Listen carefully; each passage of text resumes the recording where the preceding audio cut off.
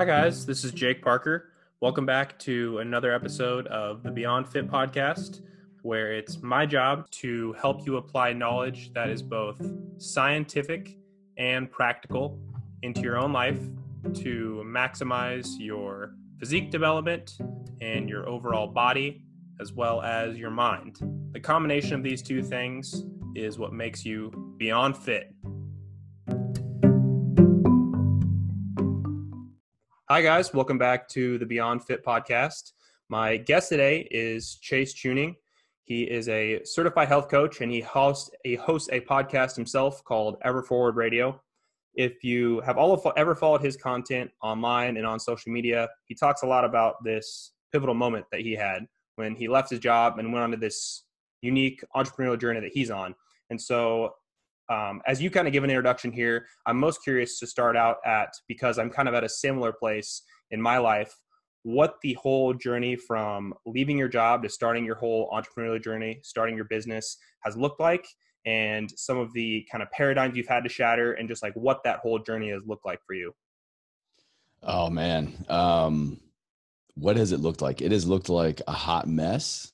At many times it has looked like a lot of stress, a lot of uncertainty, a lot of scrambling. And that's really, I think, kind of every entrepreneur I've talked to, or at least every person who has, kind of left the safety nest of like a 9 to 5 or a sure thing.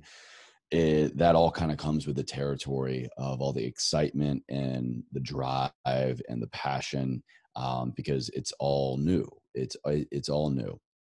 So many things you're taking on for the first time. Others you're taking on just more you. It's yourself, your profession, your accolade, whatever, but just at like a higher level.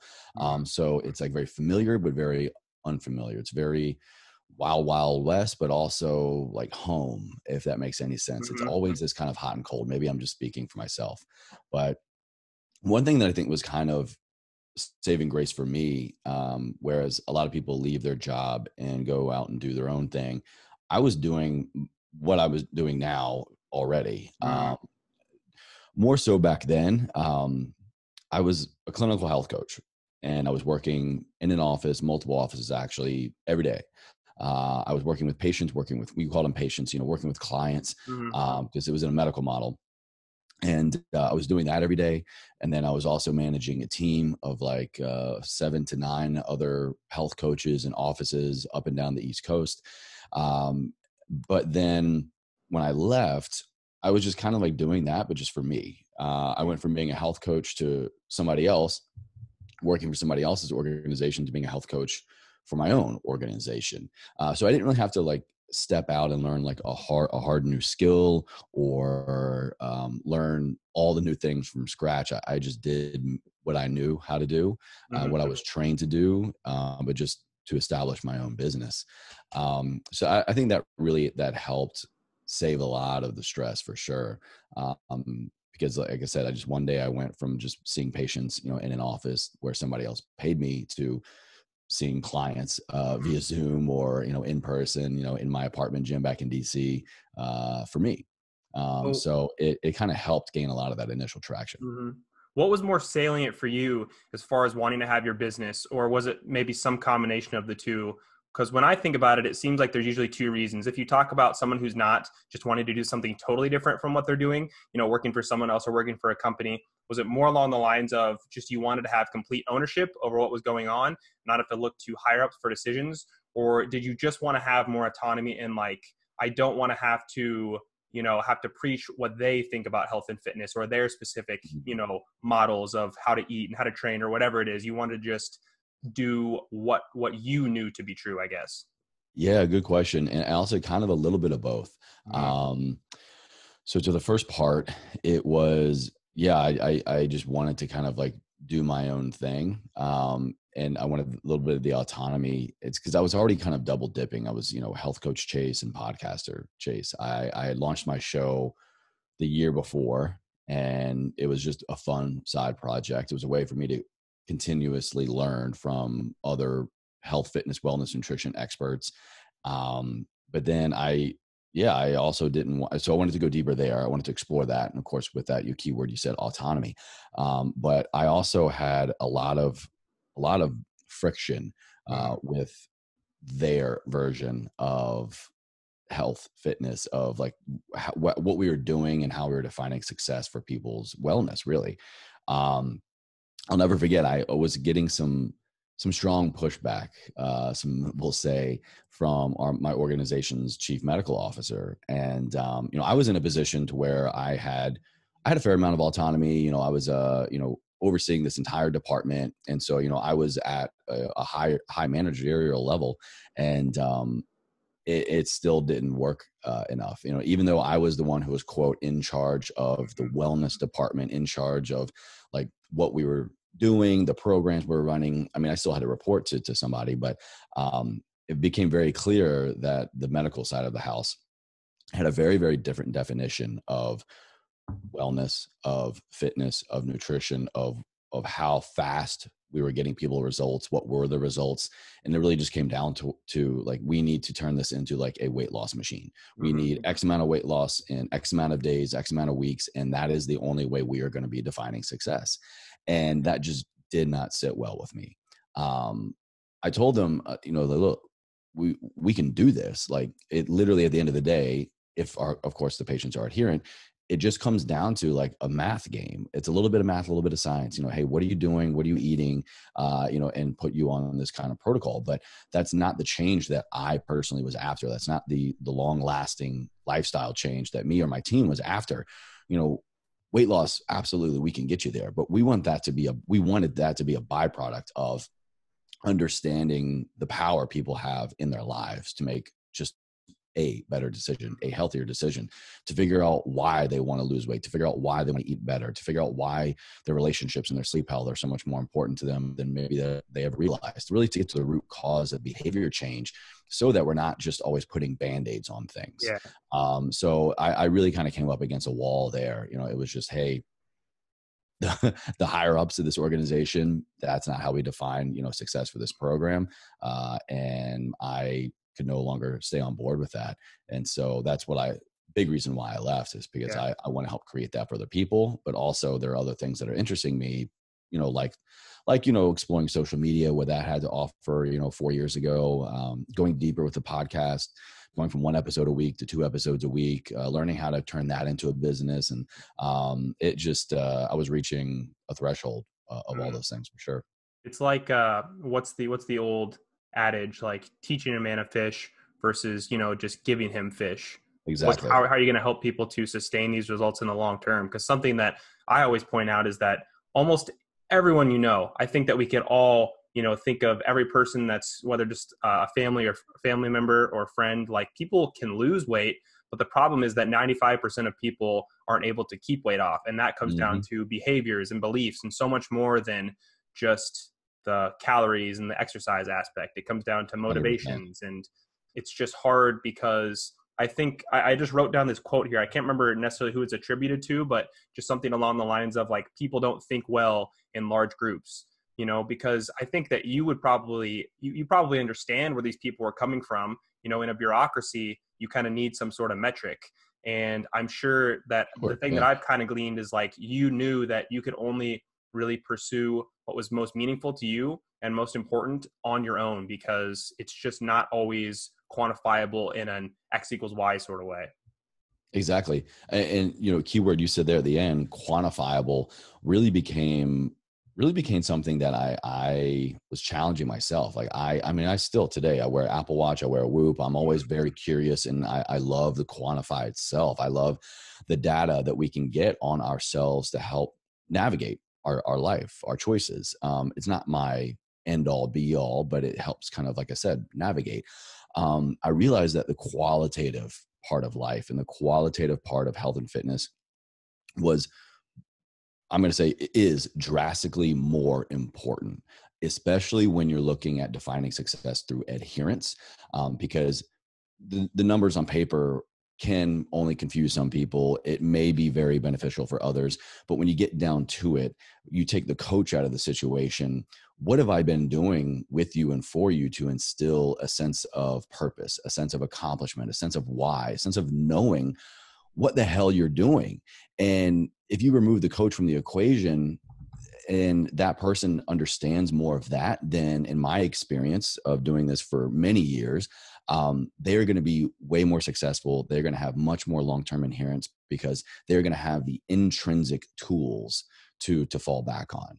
Mm-hmm. It's going to be way less of, oh crap, did Chase say 40% fat and 30% carbs, or low intensity steady state or high intensity? Like, no, it's going to be, all right. I really am aware of how I slept last night. I'm in a great place with my partner. I love my job. Like I got a small, maybe low back pain that's nagging me, but I know I'm supposed to train today.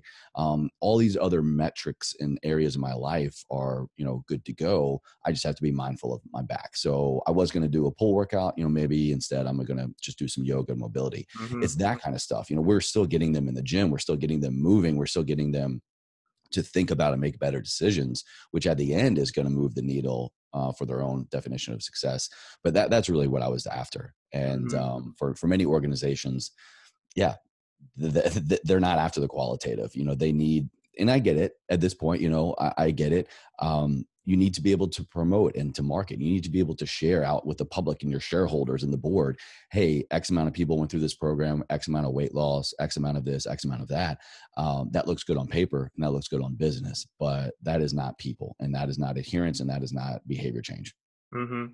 Yeah, I had a really cool moment with a client last week where he texted me and he was like, I was over at a friend's house and they were all eating like leftover cheesecake from Thanksgiving. And he's like, I chose not to have it because it didn't sound good. He's like, if it would have sounded good, I might have let myself enjoy it. And then we kind of had this conversation of like, this is the benefit of a coach, is like weighing decisions and using your intuition. And because people aren't an equation. Like another good example I think that came to mind is like, how do you measure the benefit of 1 hour in the gym versus 1 hour you could spend with your family? They're both important in different ways, but it's just not an X equals Y equation. It just comes down to all these different things. And that's, again, kind of like I said before you're on air, the reason I call my podcast Beyond Fit is because I don't see any value in being physically healthy if there's other areas of your life that are falling apart, whether you're emotionally unhealthy, mentally unhealthy in your relationships. It all has to kind of be in balance. Yeah. Well said, man. Well said. And actually, two things come to mind when you're talking about that. One, I will never forget. There are many patients, many clients of mine in that role that I will never forget. And one of them, we had this moment. She'd been coming to me for like 2 years at this point, and she was a very, very high achieving executive professional, had just been crushing it in life, and was in a very, very good place in her life now with her personal relationships, her travel, her like just enjoyment and vitality for life. She was playing tennis all the time again, which she hadn't been able to do. Her stress was diminished, her sleep was improving. And then like part of the protocol for this organization, we would then put them on a BIA machine. We would measure body fat, muscle mass, water weight, really kind of the breakdown, the ratio of you, your numbers. And she had gained weight technically, even though she had actually increased a little bit in her muscle mass, but she saw that number of weight gain and she completely broke down. And she was like, well, what's the point? I've been playing more often. I've been doing all of this. Like I've been doing all these things that I'm supposed to be doing. Right. Again, looking to me, the coach, for confirmation, validation, and even like pointing the finger a little bit. It's like, hey, you said to do these things, or, I came up with this plan together. We did all this. And then it's just the blame game. And that moment on, I realized, all right, only until you come back in here one time next month, next year, we will ever step on that scale again if you want to, because everything leading up to that point was a win.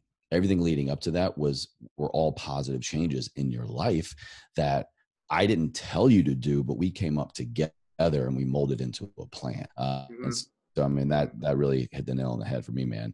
And then to your other point of what good is your physical fitness if everything else is really sacrificing? And that's the story of my life. I mean, years ago, I was at the pinnacle of my body composition. I was the leanest I'd ever been. I was the strongest I'd ever been. I, physically looked my best and was performing my best, but everything else I was neglecting. I was neglecting my mental health, my emotional health.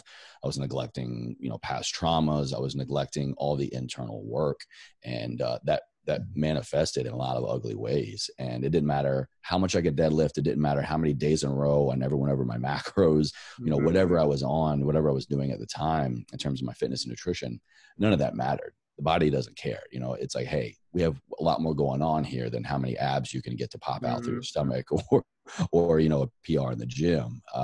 It wasn't pretty. Yeah. And another interesting anecdote I've heard before is like, I mean, when it comes down to it, I think unless you're chasing a quantifiable goal, like, for a sport or something, or maybe like a physique goal for bodybuilding or whatever it is, unless you're doing that, I think that pretty much everyone would agree you're more or less focused on health span and longevity. That's a big reason why we exercise and eat well. And it's funny because, you look at other countries like in Europe, like I know specifically that my brother spent some time in Italy, and it's interesting because there they have usually higher rates of smoking and they have less gyms, and they don't really have like the whole health food supplement culture. But look how much healthier and longer people live over there. And I think a big part of it has to do with they're so familial and communal. And I think people underestimate like that's as much as, a part of good health as walking and running and deadlifting and, whatever other exercise you're doing. Yeah, so true, man. I mean, some very, very sad and scary statistics are coming out of this year 2020 of mental health just skyrocketing, of domestic abuse skyrocketing, of suicide skyrocketing, of people who have had these things under control and manageable for many, many years through medication, through professional help, through keyword like you're talking about here, community. We have been forced into our own caves, because of shutdowns and a lot of just different things going on in the world. Daily living for most people has dramatically changed. And the biggest thing is that we are removing that connection component. We are removing that familial aspect, that tribe. And when you look at, are you familiar with the term blue zones? Yeah, all the centenarians around the world, particularly in Italy, they have like one of the highest like ongoing blue zones, people that are just living well beyond past 100. And them in particular, I believe that it's in Tuscany, but I know it's in Italy. Them in particular, they attribute the most, and like the one thing that you can really look at the data and see the most is that tribe, is that connection. I mean, yeah, they're getting together and slamming, a bottle of wine, but, they're walking to and from there. They're outdoors getting fresh air and sunlight. They have happiness and fulfillment, and they have meaning through connection. Yeah. And this year alone, 2020, I think that has been a variable that, unbeknownst to a lot of people, or at least not immediately, not consciously, has been removed. And we are now facing the ugly side of that, the ugly truth of how important and how necessary, literally life or death necessary it is to have community, to have connection in order to feed our overall purpose and meaning for life, to feed our want to go to the gym, our want to move, our want to do all of these things. There is so much going on externally that is responsible for internal health. And unfortunately, we're seeing kind of the ugly side of that now, like I said. Yeah. When you say those blue zones, the thing that comes to mind for me is in my last newsletter, I wrote about like the correlation causation fallacy. And it seems like whenever people, talk about blue zones, like, oh, what do they eat there? Oh, this bean or this nut or whatever must be, the key to longevity. It's like, no. Look at what they're doing, not what food that is common there. It could be any type of food. It's the lifestyle. It's what they're doing on a regular basis, on a day in, day out basis. Yeah. Most of those blue zones actually are very high carb in general diets, very high alcohol consumption. A lot of them smoke. I was watching this documentary over lockdown, this show called Down to Earth with Zac Efron and Darren O'Lean. And actually, I had Darren on the show. I recently interviewed him and was talking to him a little bit about this. And he's a superfood genius, that's his world. But I was like, what is it? Did you get confirmation as you were traveling all over the world and seeing these people? Was it like the one superfood that was the key to health and longevity? And, he agreed with me. It was, that plays a role, but he was like, it's just, people are so much happier. I mean, they have tribe and they have meaning. It was pretty funny. Zach on the show, he was like, I've been living a lie. I haven't had a carb in 4 years, trying to, of course it's part of his job and he has to look that kind of way, but he was like, everything's been a lie. I can live to 110 and eat pasta every day. It was pretty funny. I remember on a couple podcasts, or like it kind of got mentioned on social media, people were like, is protein, again, like the correlation causation fallacy. They were like, well, maybe it's protein that's bad for people in America because we eat all this protein and they don't. It's like, no, again, it's what they do. It's not what they eat, It's everything leading up to that moment. And I think that is so true about most things we do in life, and definitely in the gym, in health and wellness. It has less to do with what you are actually doing than it does with everything leading up to that moment, the environment, what's going on during that moment, and what you do after. What's the phrase? What are you doing the other 23 hours of the day? Yeah, that 1 hour in the gym, that 1 hour of your workout, whatever you're doing is very important.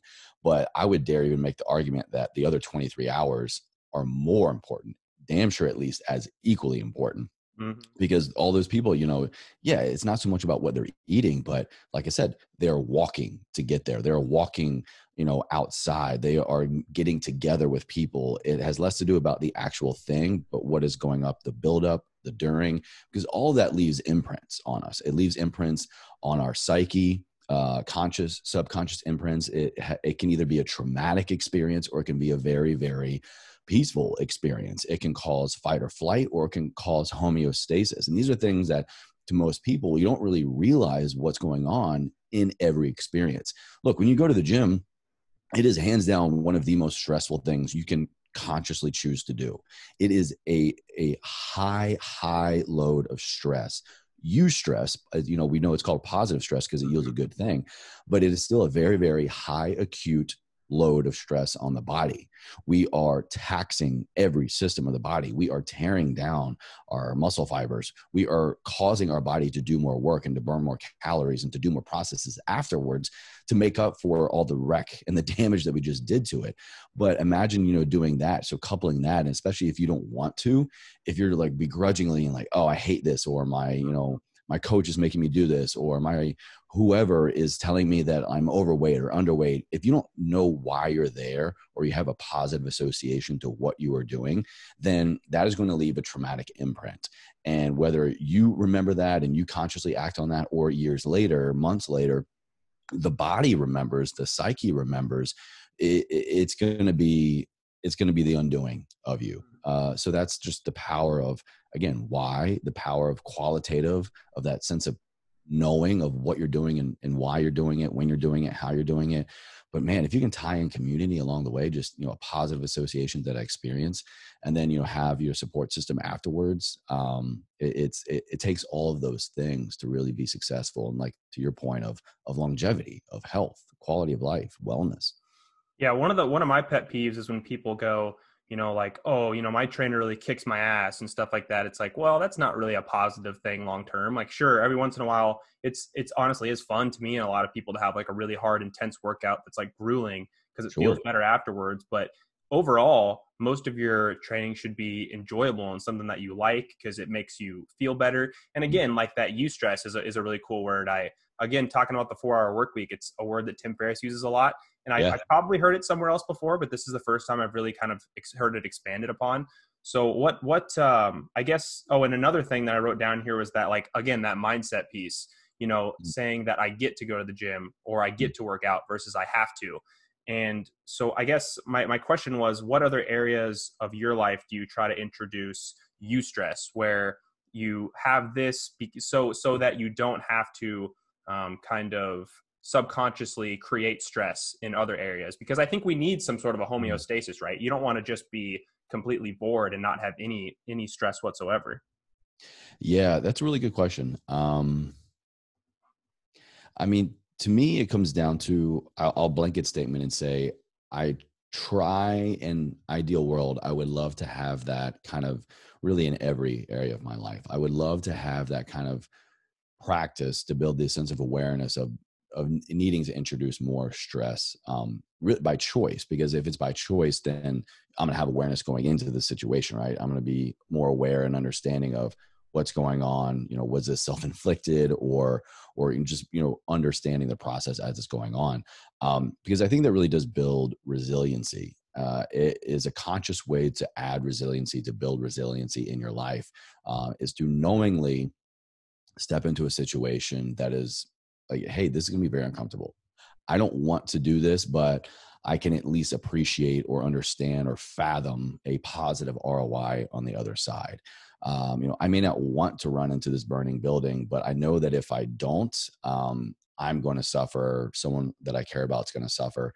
And it can be very, very finite. And honestly, like very honestly, for me, it's going back to, you know, a lot of the smaller things in my day that I put off, like just little things of putting my laundry away, opening my mail, like organizing, because everything outside of my immediate work environment, my workspace, I now at this point deem kind of not as important, Mm-hmm. because that ROI, it doesn't turn the wheel. It doesn't make me money. It doesn't give me joy. It doesn't, you know, fill a necessary work slot or workflow to me or my team. And it doesn't produce an ROI for that. But I need to get better at recognizing, like, I need to go back to being uncomfortable a little bit there. I need to recognize that I don't want to do it, but I need to do it. It is not fair for me to be passing these things off all the time, to my wife, or to just then, because really the biggest thing here is that I will build it up. And Mm-hmm. then and then I got a stack of stuff that I got to do. I've got boxes. I'm staring at a few boxes right now that, Mm-hmm. like, oh, I need to put this stuff away, or, oh, I was supposed to do a giveaway. And then it compounds. And so, me choosing to not deal with things as they come along, even the little things, because at that moment, I don't think it has the ROI that I am after, is actually in the long run hurting me. And I joke about it all the time, but it's so damn true. I will say, oh, that's a problem for future Chase. Mm-hmm. Yeah, Yeah, that's a everybody says problem. Yeah, which, is it's a very, very easy thing to do. And sometimes we do just need to do that. Sometimes we do need to just kind of truly, weigh our mental health at the time. Like, what do I need to just really take care of right here, right now, so that I can sometimes just get through the day. Your priorities are going to shift and change and stuff, but it's being more aware of the future self, Mm-hmm. so that, Chase in a week from now doesn't really hate Chase today, Mm-hmm. because he has created all of these problems for himself. Yeah. And how good of an analogy is physical clutter to our emotions too? Like I can Mm-hmm. say like the hardest times in my life are when like I know that I need to address, like my relationship with my girlfriend at the time, where like I know I need to talk to my parents about something that's bothering me, or I know I need to talk to a good friend, but you put it off and put it off. And then how much easier would the conversation have been a month ago, 3 months ago, a year ago, versus you had it because there was a fire that had to be put out. I think that's just a crystal clear analogy.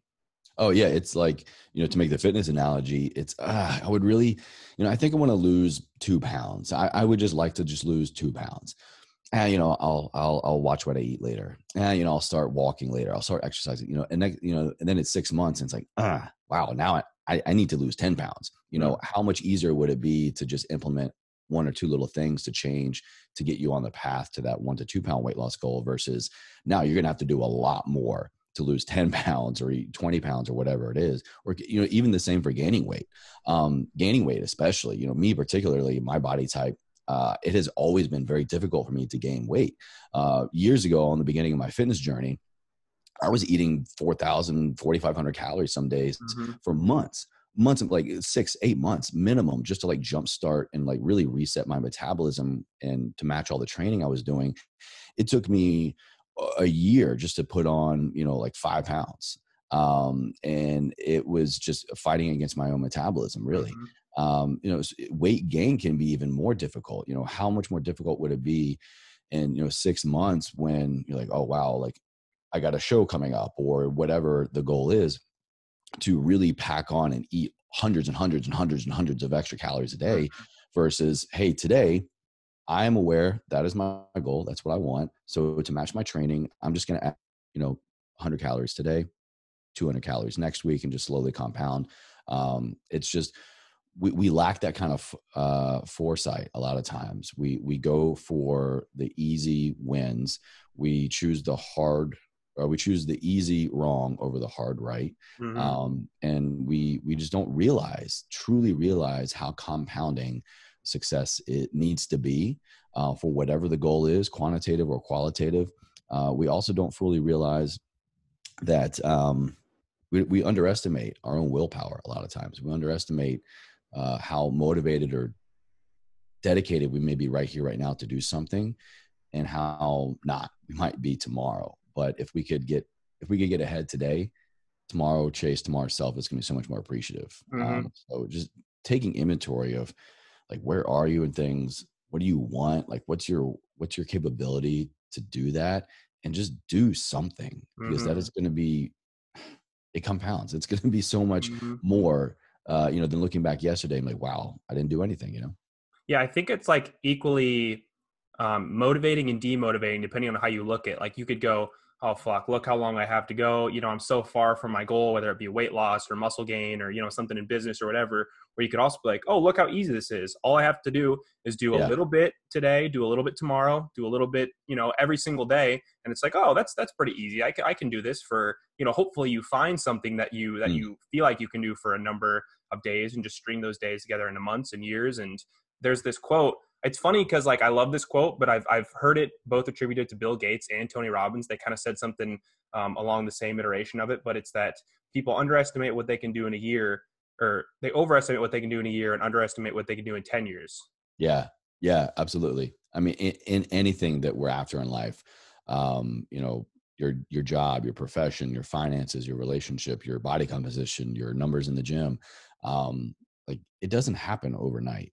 And I'm even guilty of it now. I mean, to the point of like, I just kind of assume, oh, I can just, it's easy. My body adapts pretty easily at this point, because I've trained so much and I know what to do to kind of change certain things and manipulate my body and my diet and stuff. I can just, I'll just get back on the horse later. But then the next thing you know, COVID happens. Next thing you know, lockdown happens. And then, all those other things that you were like relying on for future self, well, those get taken away. I mean, none of that stuff is promised. So what can we do right here, right now, today to just get 1% better in any way? And the other thing that I wanted to talk about here related to what we've been saying is, I think that another fallacy is that, and it goes in line with this long-term, short-term gratification we've kind of been discussing, but people tend to think that a good thing is always a good thing.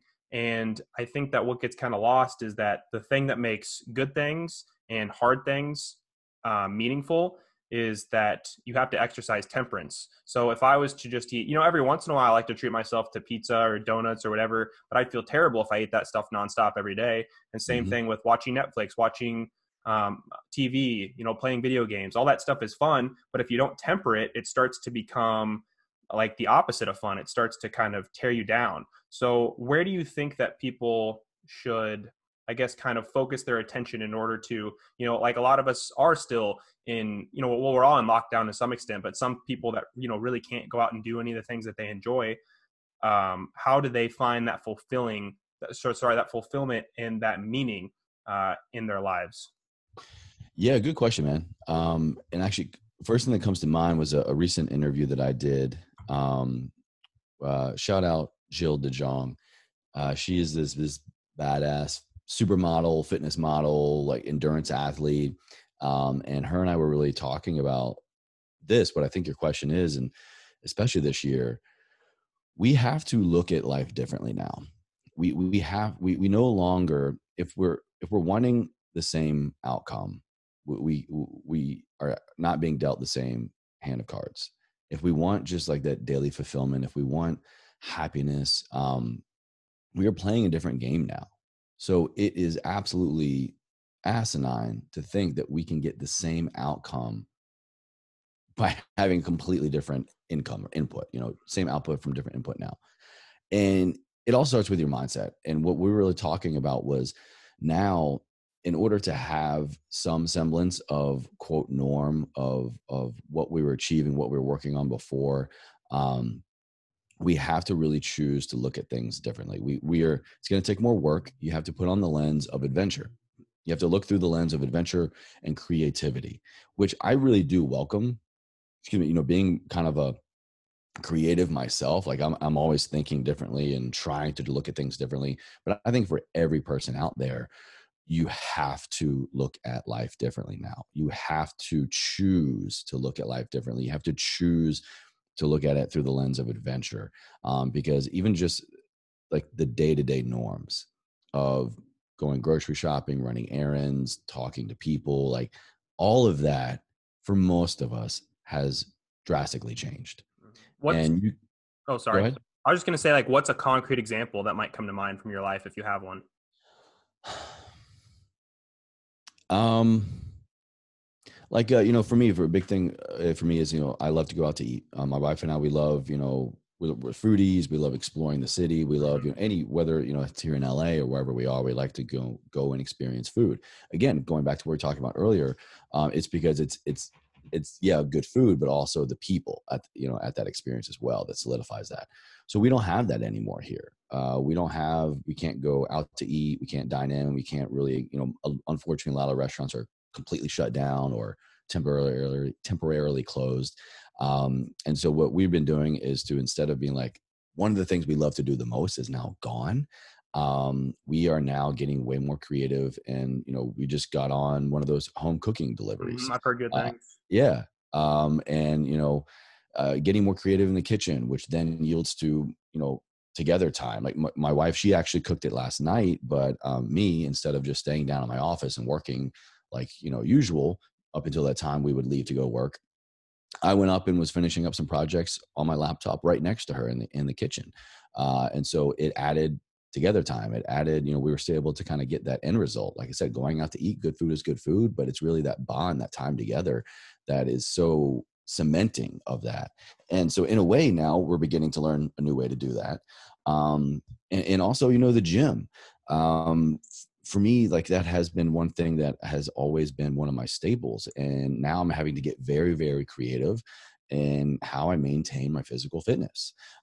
So instead of me being all pissed off that like, I can't go to the gym, I can't rip a barbell off the ground as often as I would like. It has been a great time for me to add a lot more walks to my life, which honestly has also a byproduct been adding a lot of de-stressing, because I'm longer term walking. I am clearing my head. I am calm. I am not getting hopped up on pre-workouts. I'm not adding all of this go, stress to my life. Again, even though a lot of it is a eustress, it has introduced a lot of parasympathetic. It has introduced a lot of the come down and calm, and really therapy that has been so beneficial now.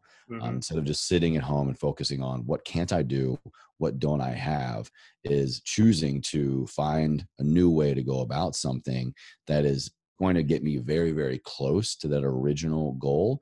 But look, that's also an opportunity to learn to reevaluate your goals, because you just don't have the same opportunities now. So you're going to be banging your head against the wall trying to get the same result with very, very different tools and resources. And, again, think of future self here. Why not now just reevaluate your goals and what you want and how you can go about it to just not make life miserable every day and reduce stress as much as possible, because, literally who knows what's going to happen tomorrow. And the more we can kind of create a situation and stack the conditions in our favor to maintain dominion over our lives and damn sure our health and our wellness, like that is always going to be fulfilling, no matter what you do or how you go about it. If you can kind of maintain the home front, then you're good.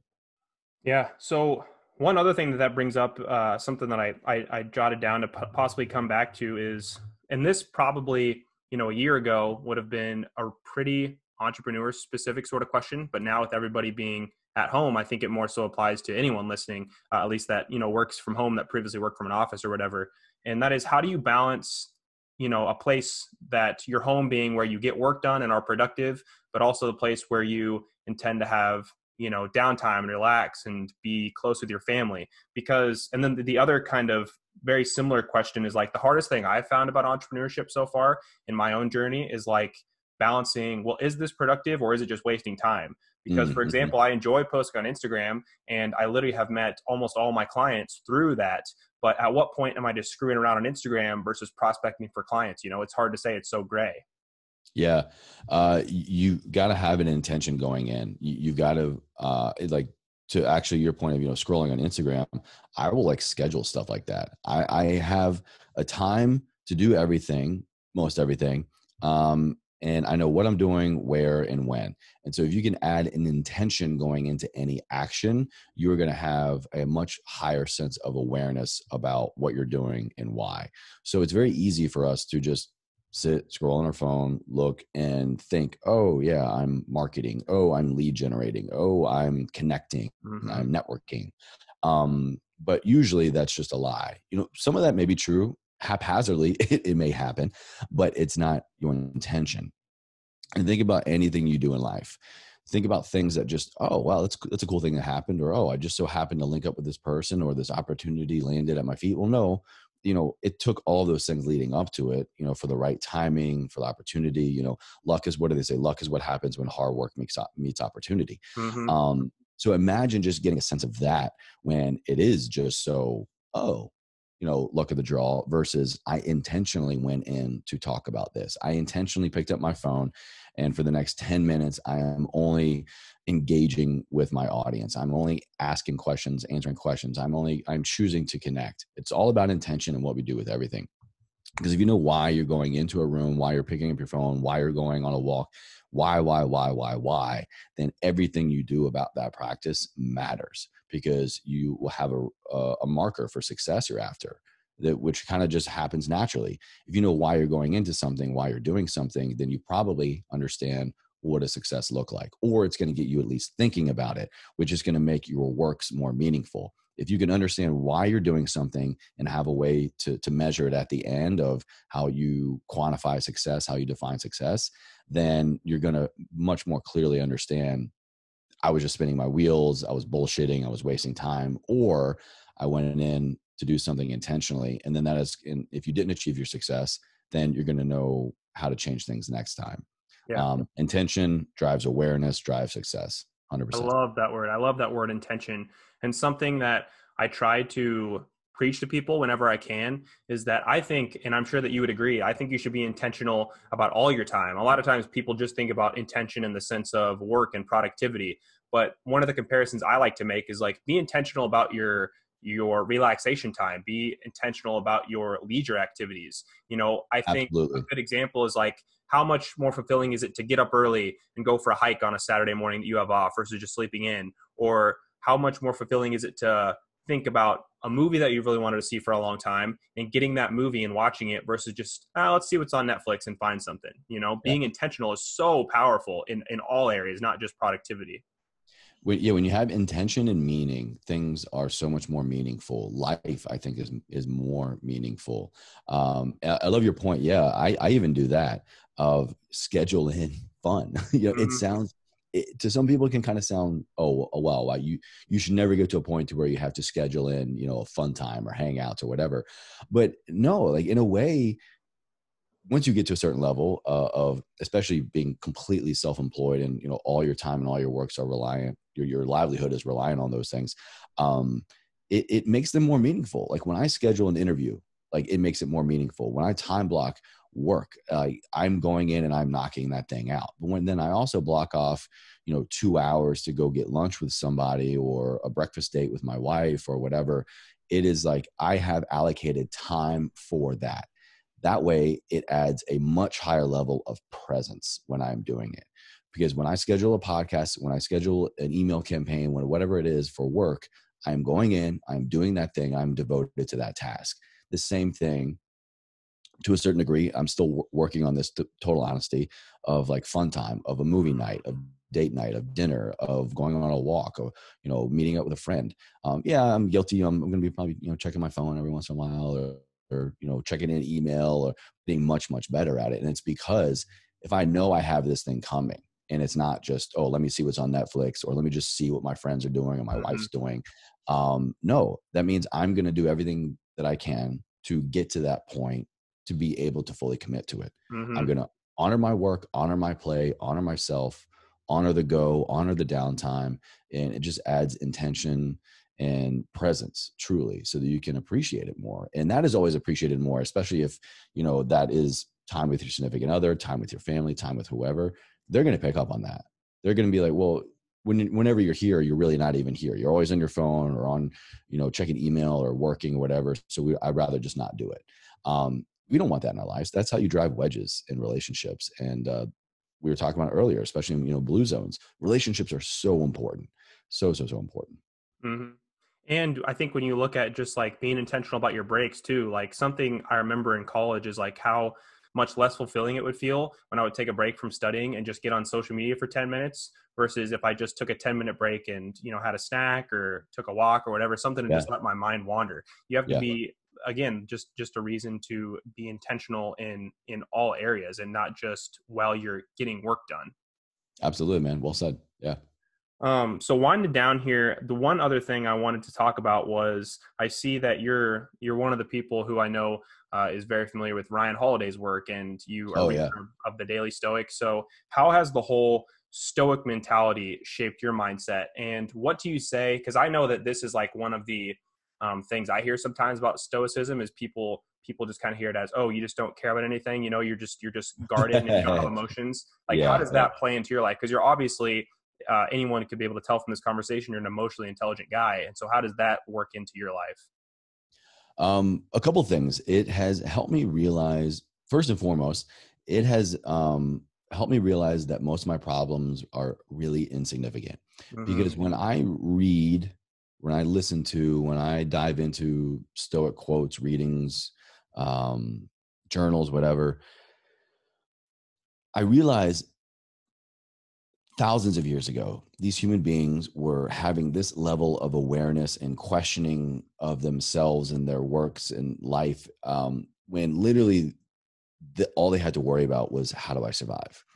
They didn't have anywhere near as close to we do today of the luxuries of first world problems, of the internet, of communication, of healthcare, of all of these things. We have so much privilege and luxury in our life this day and age. These guys, thousands of years ago, were still reaching that point in life, in awareness of, I'm feeling some kind of way. What's the point? How do I grow as a human being? How do we surpass problems? How do we, get past the mind when all day they're just trying to survive? So in a way, for me, it's very comforting to know that, hey, we're all humans, and no matter where we are in the timeline of civilization, we all go through the same shit. We are all going to reach a point in our life where good things happen, bad things happen. And it really just kind of helps me realize I'm not in this alone, that, no matter what, human nature is always going to kind of take over. We're always going to have these human nature type problems. So it helped me kind of feel comforting in that level.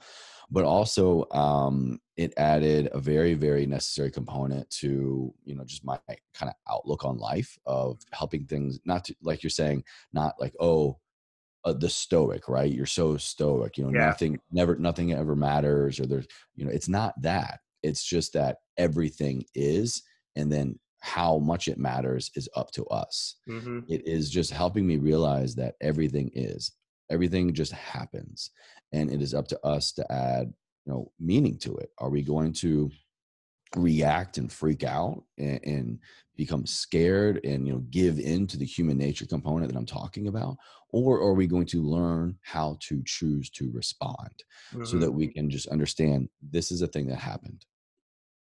Why? What contributed to it? Do I like what is going on about it? Do I like the outcome? Do I like the output, the input? What can I change? It just adds like almost like the lens of the Matrix, instead of just seeing things as, blowing up in life, or, even good things, you understand like they're all just things happening, and I can have a very high level of influence over them, over more so predominantly over, myself. I can have the influence over myself of how I'm going to let this thing, affect me, which has been crucial, especially, once you step into the entrepreneur space. Like, you can freak out very, very easily, or you can kind of choose to look at, like, all right, this program bombed. I'm ruined. I'm a failure. Might as well go back to my job. Or what actually happened here? What can I do differently next time? There is no failure, really. And thirdly, it really added a great anchor point to my day, because it has become my morning routine. And it's the very first thing that I go to after, I wake up, chug some water, kind of just get moving a little bit. That is the very first thing that I go to. My phone is still off. I go to the quote for the day, the Daily Stoic quote, and I use that to set the intention and mood for the day. And I just think it's a positive thing, instead of opening up my phone to email or social media and just immediately starting to put out fires, look at everything else everybody else is doing. I'm consciously choosing to start my day off in a mindset that I like, and I can then be more empowered to turn on my phone and to turn on the world. And then it's, game on. I can't remember which Stoic said it, but one of my favorite quotes of all time is, and I'm sure you're familiar, is we're more often frightened than hurt, and we suffer more in imagination than in reality. You know that quote? Yeah. I always try to think of that because it's so easy to blow things up in our head. But I think that probably this ties back to that honesty component for you. What's really going on? What do I really feel? What's really going on in the world? What is? Instead of just feeling everything is subjectively, negative, harmful stuff coming at you. Absolutely. Yeah. Very true, man. All right. Well, thanks, Chase. I'll let you give any last parting words as we wrap up here, but I really appreciate you coming on the show. It was a lot of fun to chat. Flew by. Yeah, Jake, likewise, man. Thank you so much. Great questions. Yeah, this has been fun. I love these types of conversations, and, hopefully this helps somebody kind of think differently about stress, the importance of community, and just thinking about things differently. It's not always just that external self. We need to kind of have that good balance of what's going on in our heads and in our hearts. Excellent. Well, thanks, Chase. We'll have to do it again sometime. Yeah, likewise, man. Thank you so much.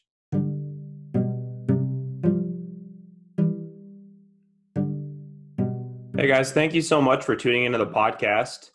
If you would, please take a minute out of your day to review and rate the podcast, as well as subscribe. It would really help me out a lot.